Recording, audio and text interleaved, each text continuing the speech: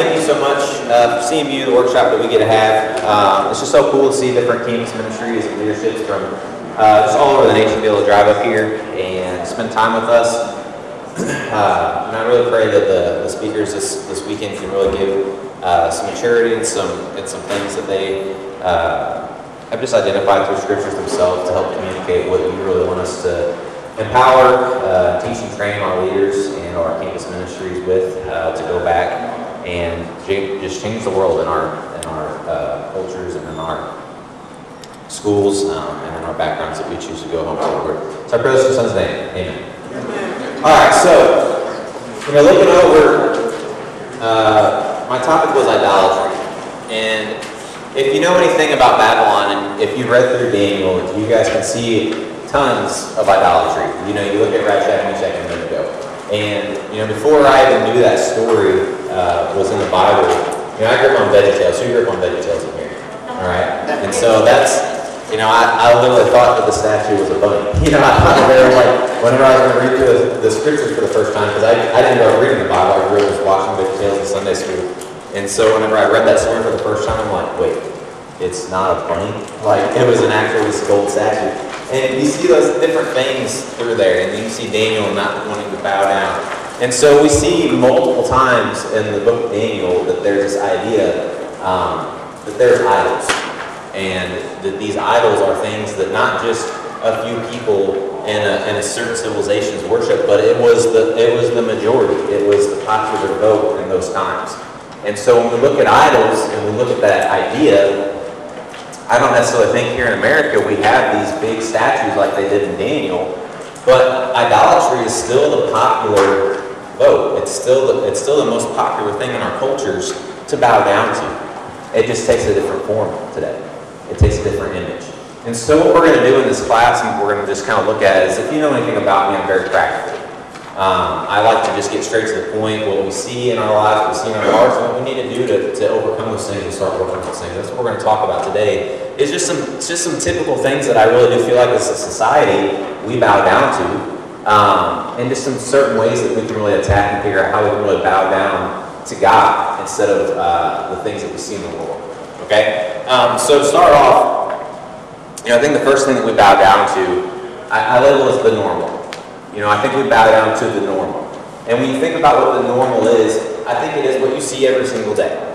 When you look into your life, and when you look at the people you go to school with, and you look at the people that you work with, and you look at the people in your house, there's a normal vibe that goes on, right? How the world wants us to look, how the world wants us to be seen, that's called the norm. And anything we do outside of that is an outcast, right? It's an outsider's opinion, it's an outsider's view on life. And for a lot of you guys, you're unchurched. You didn't grow up in a church background. You didn't grow up in a house or a home. And so a lot of my campus ministry students have a lot of issues at home with their families because their families are trying to produce this norm that's always been there. And whenever Christianity shows up, it's not the norm. And so there's a lot of issues that go on in people's houses to this idea of the norm. It says in Romans 12:2, do not conform to the pattern of this world. Right there, right? Don't conform to the norm of what you see in the world. But be transformed by the renewing of your mind. Then you'll be able to test and prove what God's will is, His good, pleasing, and perfect will. And when you guys think about this idea, this normal, think about the things in your life that people try to be normal about. Think about the peer pressures, the acceptance that you guys see. A significant other maybe, you look at your boyfriend, your girlfriend, your husband, your wife, whatever it is, and they want to pull you away from this idea, this lifestyle of Christ, because it's not normal, it's not real, and it's not what everybody sees as acceptable in the world. Think about our boldness and our evangelism as Christians. Our job is supposed to go into schools. We're supposed to go into our work. We're supposed to go into these homes and these families. We're supposed to be the light. Well, the light isn't the norm here on earth, right? It's not the popular vote. So whenever you're sitting in a classroom full of darkness and you're supposed to be that bright, shining light, that's not fitting in. That's not normal at all. Yet that's what we're called to do.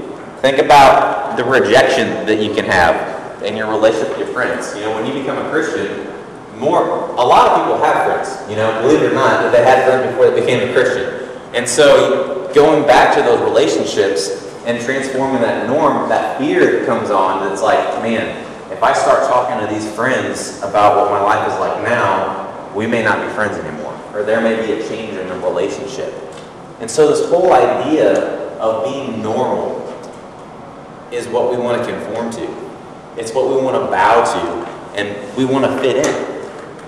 This whole idea of rejection, anxiety, everything that goes on with the normal are things that we want to bow down to. Well, when you look at Jesus' life and Jesus' ministry, it was anything but, right? Pharisees hated Jesus. The whole world hated Jesus, right? He had his small circle of disciples, but outside of that, the world rejected Jesus. And when you guys think about Jesus, you know, Jesus is the perfect example of what it looks like to live outside the means of the norm. Because Jesus didn't come to earth to meet a standard. Jesus came to set a standard. That's what he was born to do. He was born to set a new standard here on earth and not come and try to fit into the margins of what is acceptable here on earth. And you were born for that same reason. You guys were born to no longer meet the standards of what the world sees as acceptable, but you guys are born to set a new standard here on earth.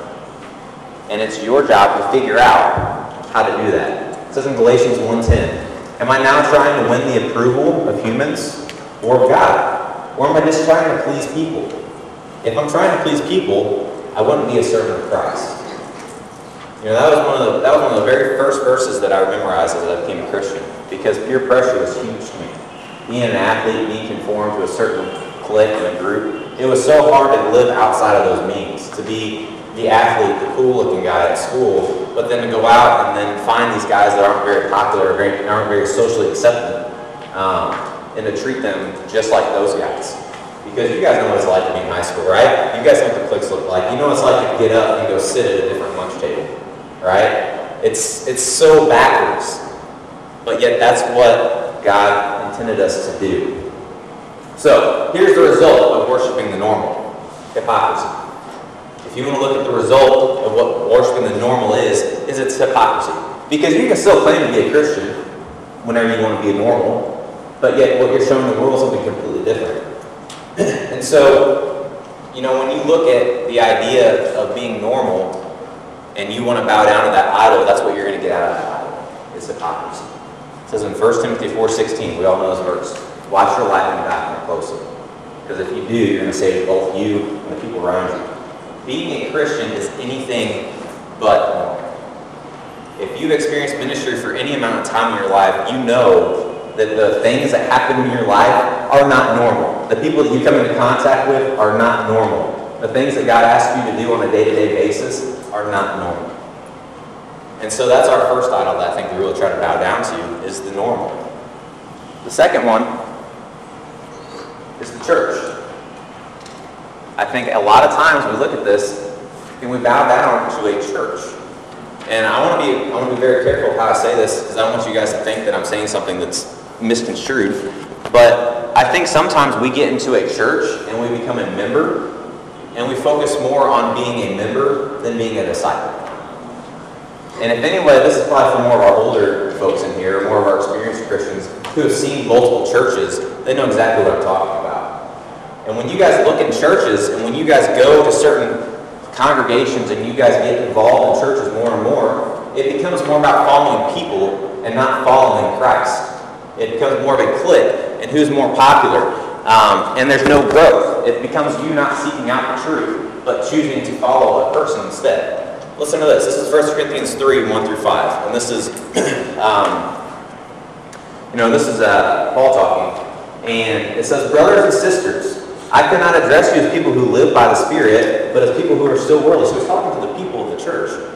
Mere infants in Christ. I gave you milk, not solid food, for you are not ready for it.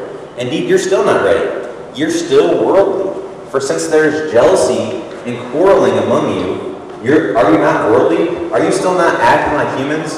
For one says, I follow Paul, and another says, I follow Apollos. Are you not yet mere human beings? What after all is Apollos, and what is Paul? Only servants through whom you came to believe, as the Lord has assigned this to each task. You know, I grew up in a church, it was a Church of God out in Wood River, Illinois. It was a really small church. And there were only two names in that church. The Greers and the Hales.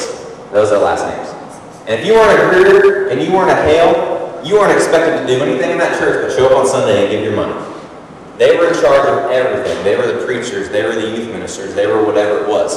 And they didn't want anybody else to be in charge of anything. It was their responsibility to own that church and take control of that church. And when I look back at that now, it was insane to see how dead that church was the entire time I was there. And actually, after I graduated high school and I went into to college, I stopped going to church there. And the Greer family actually took a job in another church that same summer. And the crazy thing was, as soon as they left, so did 65% of the membership. You know? And to think that that church had that kind of just fellowship was ridiculous. You know? And so when we think about this idea like I'm talking about the church today, I want you guys to understand that what I'm saying is that you shouldn't be in church, and you shouldn't not be involved in church, but you shouldn't bow down to a church. You shouldn't just follow blindly. It's your role and responsibility as a disciple to grow for yourself. And so many times as a Christian myself, you know, I've cut corners. And there's been a lot of times where I really haven't gotten growth, but I just went blindly to somebody that I really respect. I'm like, what should I do? What should I do? Tell me what I should do, you know? And I've never looked in Scripture myself, and I would follow blindly these people time and time again. And I look at my life now, and you know, to be honest, the people who discipled me that made me who I am today are no longer a part of my life. And that was a very hard tear for me to pull apart from that church and from that congregation, because I had followed so blindly at times that I don't really care, you know, if what you're saying is right or wrong spiritually, but I really respect you as a person, and I'm going to follow you, right or die.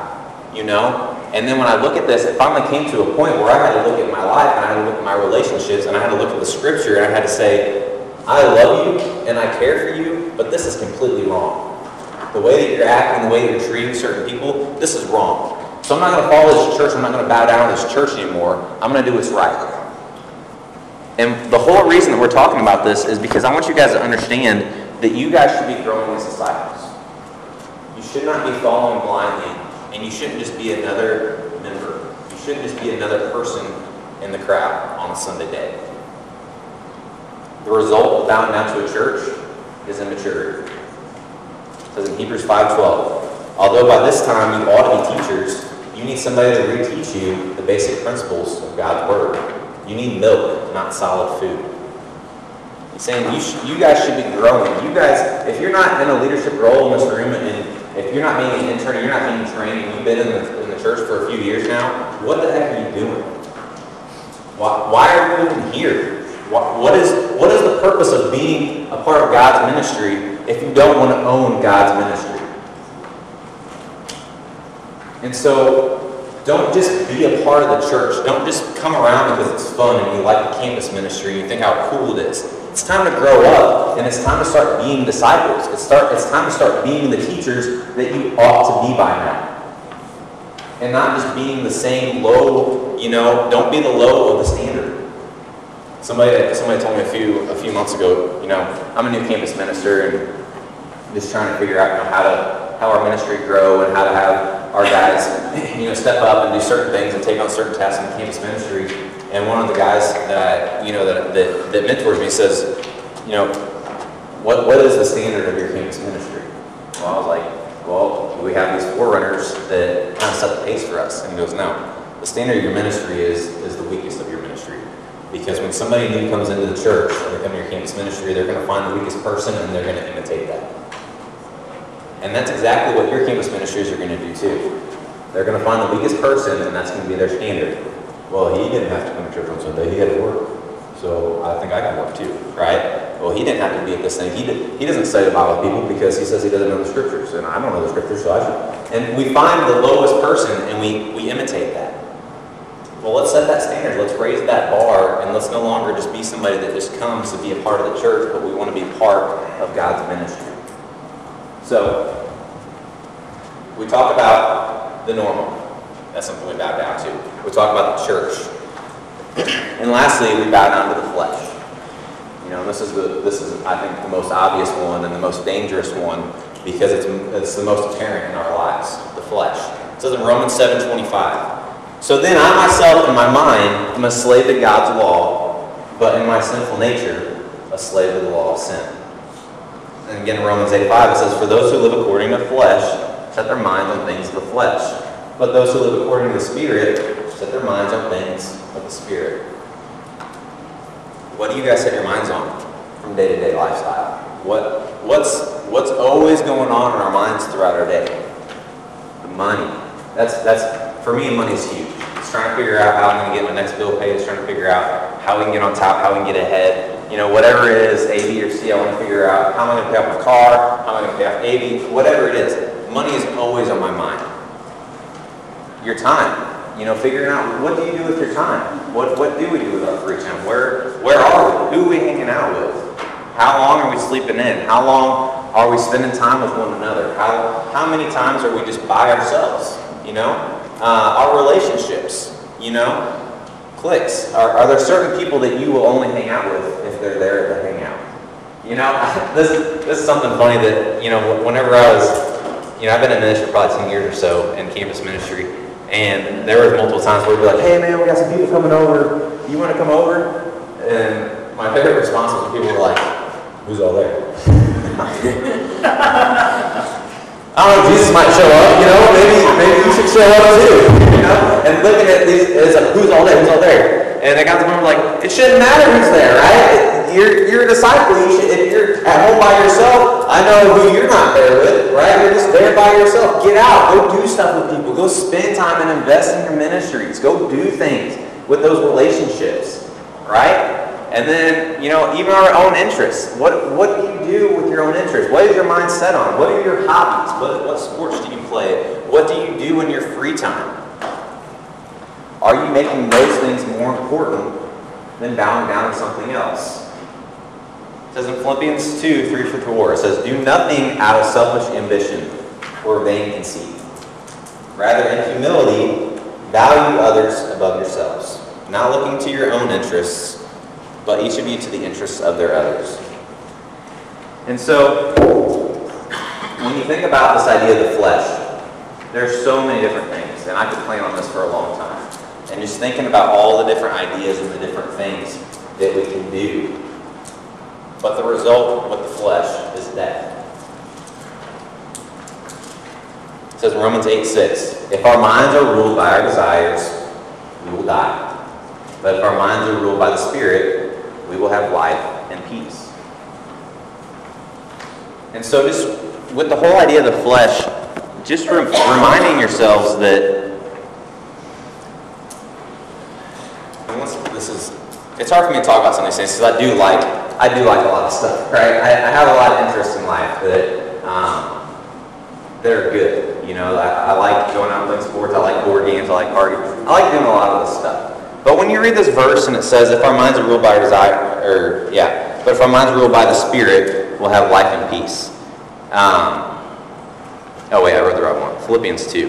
When it talks about do nothing out of selfish ambition or vain conceit, but not looking to your own interests, but each of you to the interests of your others. You know, that's what the flesh is meant to be designed as a Christian. And you know, a lot of times we want to bring in these things. Because before you're a Christian, you had interest, right? You know, we look at our interests before we became a Christian, whatever we did and whatever we involved ourselves in. And then, you know, we become a Christian and we want to bring those interests with us. And I think that's totally fine, and I think that God wants us to use our interests because He does tell us to go out to the nations, go out and be an example to the whole world, be all men to all nations. And so I think that there's this idea that, you know, we are adding a piece to the puzzle when we become a Christian, right? We are adding something new and something with our interests and our hobbies that can extend our ministries out. But then I think sometimes we do have to be real with ourselves and ask ourselves if our interests are really an opportunity or if they're just still our interests and we're just kind of BSing it. And I hope you guys understand what I'm saying here, because everything is an opportunity, right? Everything we do is an opportunity. But with that being said, doesn't mean it's a good opportunity. And so many times we'll have people, and I've done this myself in my life too, where I've lied to myself or I try to lie to the other people around me and say, I'm doing this because it's an opportunity, right? I'm going out and I'm playing basketball 6 times a week because it's an opportunity with these guys, right? Or I'm going out and I'm playing whatever card game, or I'm working out 8 days a week, or I'm doing whatever it is because it's an opportunity. But when I'm real with myself, I'm like, nah, I'm just doing it because I like it. You know, I'm just doing it because it's fun and I enjoy it and it's something that really is cool. But I'm going to tell everybody it's an opportunity. And I'm not demeaning anything. What I'm saying is I'm not saying you're going to go home and like cancel out whatever you do. I'm saying be honest with yourself and manage your time better.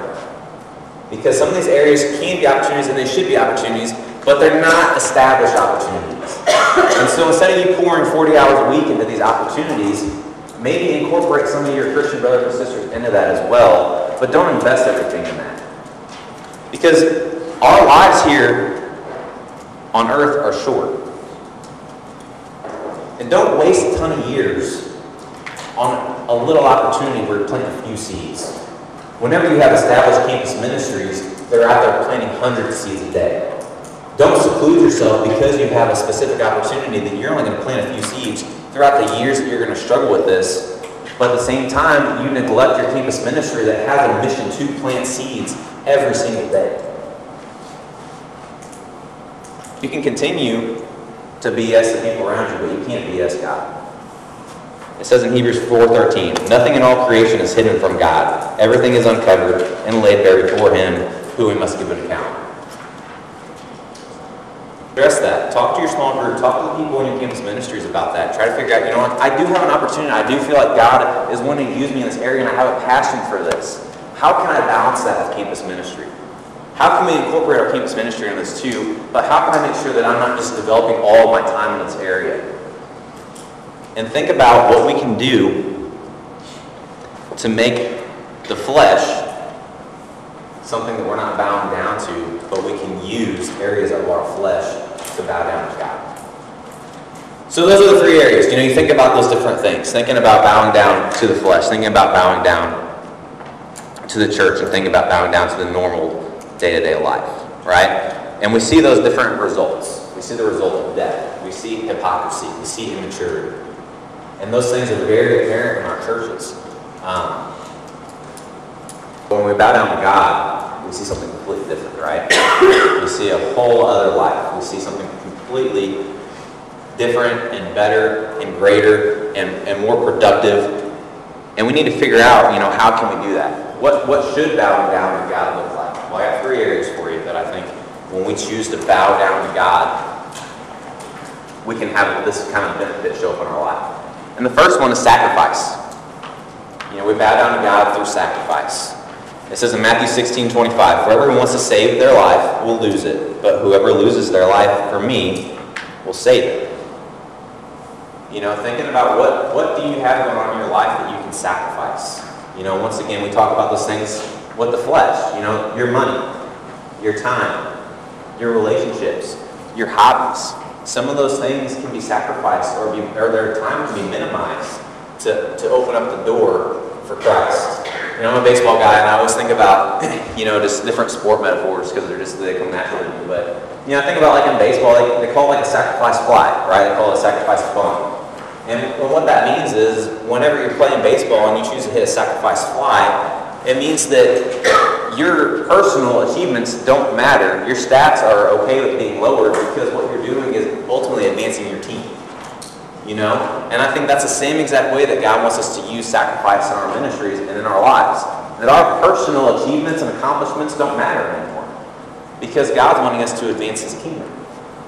And so looking at our lives, looking at our lifestyles, and figuring out what can I do that I'm just doing for personal gain, that I can give up to help advance our ministries in God's kingdom. It says in 1 Corinthians 10:23, I have the right to do anything, you say, but not everything is beneficial. I have the right to do anything, but not everything is constructive. You know, once again, talking about that idea of what we choose to consume our lives with, that it may not be sinful, but it also may not be beneficial to our ministries and to our kingdom. You know, like I said, I grew up playing baseball. I love baseball. You know, I played all through middle school, all through high school. And I ended up going to SIUE, and I played at SIUE at the college we would go to for a year on the 12 team. And I loved it. You know, it was just repeating what I did in college or in high school, but it was at the college level, and I got to travel to all these different cities and play in all these different tournaments and things like that. And it was great. But when I looked at that and I looked at what I was doing, I couldn't handle it. You know, I looked at the guys on the team, and they knew I was a Christian, but they would seclude themselves from me, and they didn't want anything to do with me. And it was consuming more and more time for me, and it was getting more and more practices. And they were asking a lot of me. And I look at this whole idea, what I'm talking about with the flesh and my sinful desires, and I tried, like I said, I tried to make it sound like it was an opportunity for so long, and yet it still was, but it was a non-efficient opportunity for me. And I looked at my life and I said, do I want to spend the next 4 years of college dragging this out to maybe get a guy?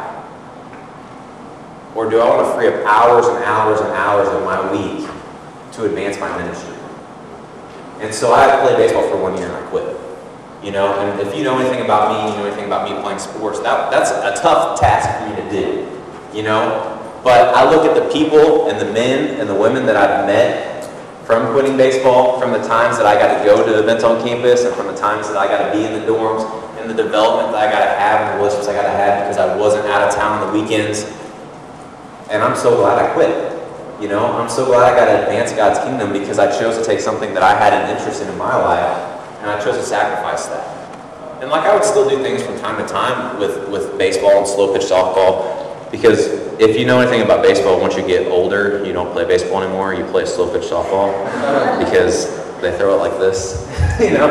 And so you don't have to worry about like working out or staying in shape because the ball's coming in like this, you know? And so, you know, I would still do that every once in a while. I'd be like, yeah, man, I'm so good, and it made me feel good about myself, and there were still opportunities there for me, but it still wasn't the same, you know? But it was cool to incorporate myself in something that I used to be good at, and I can have those conversations and those relationships now because of those. And so just because you look at something and you're like, man, if I sacrifice this, my life is going to be so boring, or there's going to be a piece of me that's missing. You know, from personal experience, it's not going to be like that. You know, a lot of reasons that I stuck with baseball and I made it such a pride thing was because I didn't have a dad growing up, and there was a hole in my heart that baseball filled. And for me, it was hard for me to give that up, you know. And I look at my life now, even after giving it up, and I think that God has filled my heart with so much more than baseball ever did.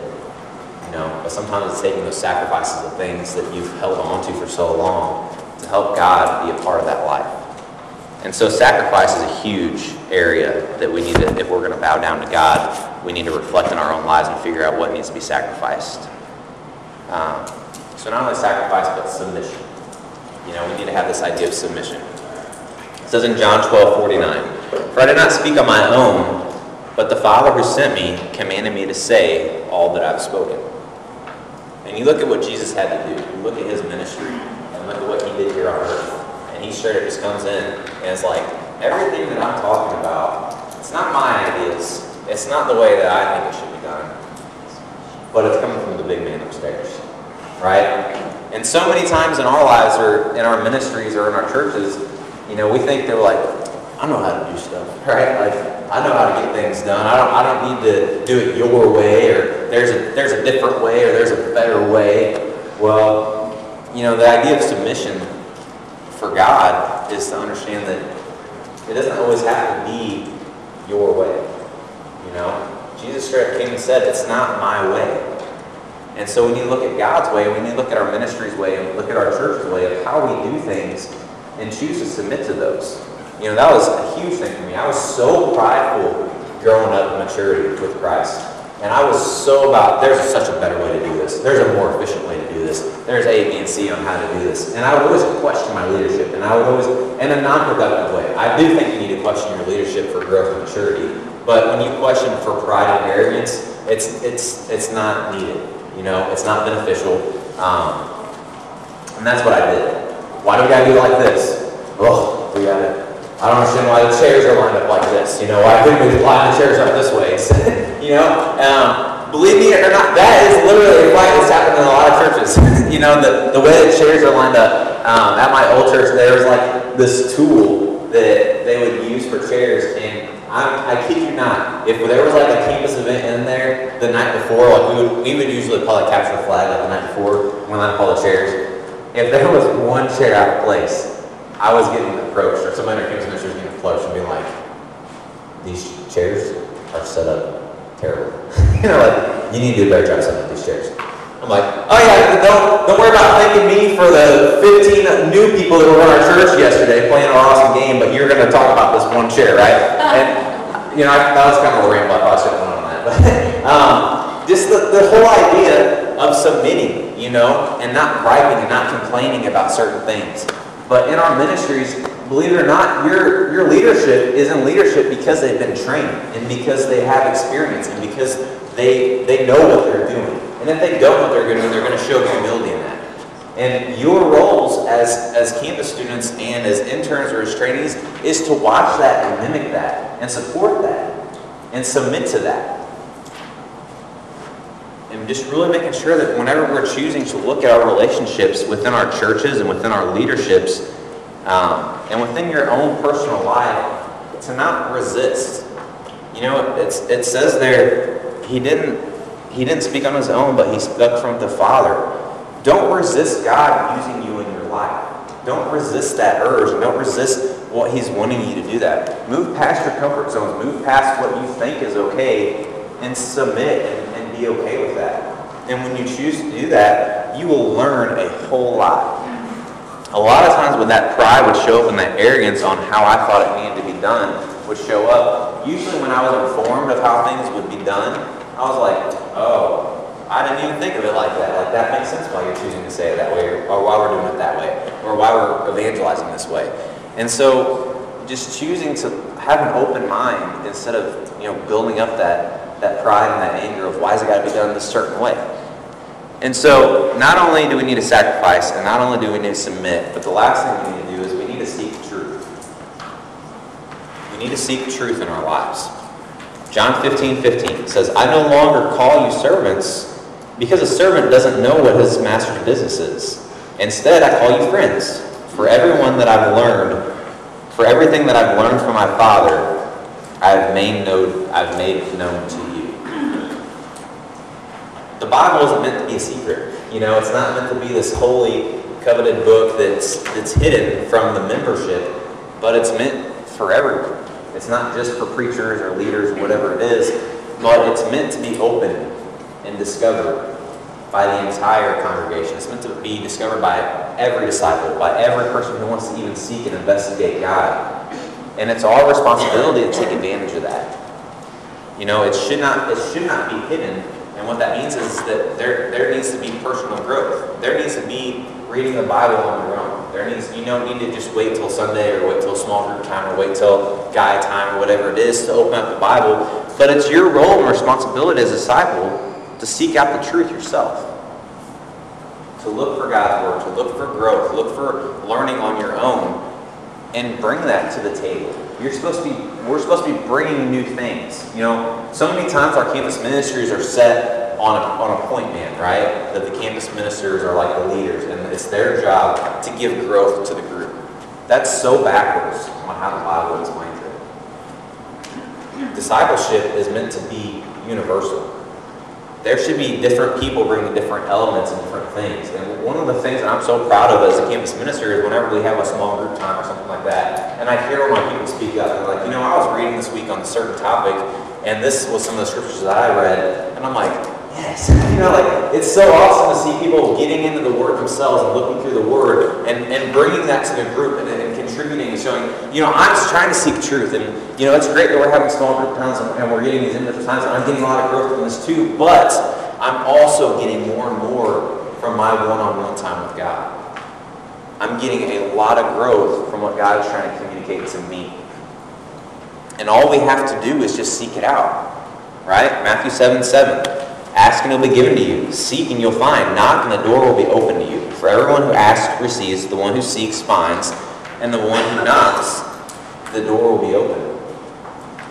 God pretty much says, hey, all you got to do is ask. All you got to do is just put the effort forward. Make the action yourself, and I'll give you the reward.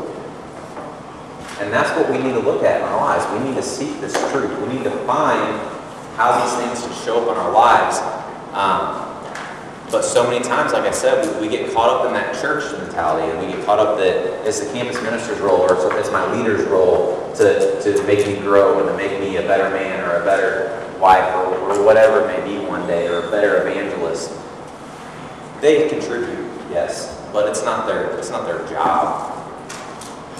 You have your own responsibilities, and one day you're going to have to give an account for your life to God one day, and not say, I had a really good campus minister that's they said they're going to get me into. they said I'm on that tab. That's not how it works. So just really making sure that you guys look to seek truth yourselves in your lives, and just try to figure out what you can do through that. And I really do think, it's really cool, like I said, to come to CMU and to see all the new faces, and to see some of the old faces as well. And it's cool to see it's getting bigger and bigger. And it's really cool to understand that we're a workshop that's empowering and growing, and we're changing the world, and we're going from nation to nation. And it's cool to see that we do have disciples in different countries and different places, just really trying to expand God's word and God's kingdom. But it's so easy that idolatry can show up at the least amount of time. When you least expect it, it can swoop in and become a new god for you. And so these are things that, when you look at these ideas of idolatry, this isn't one quick fix. Idolatry is not a quick fix.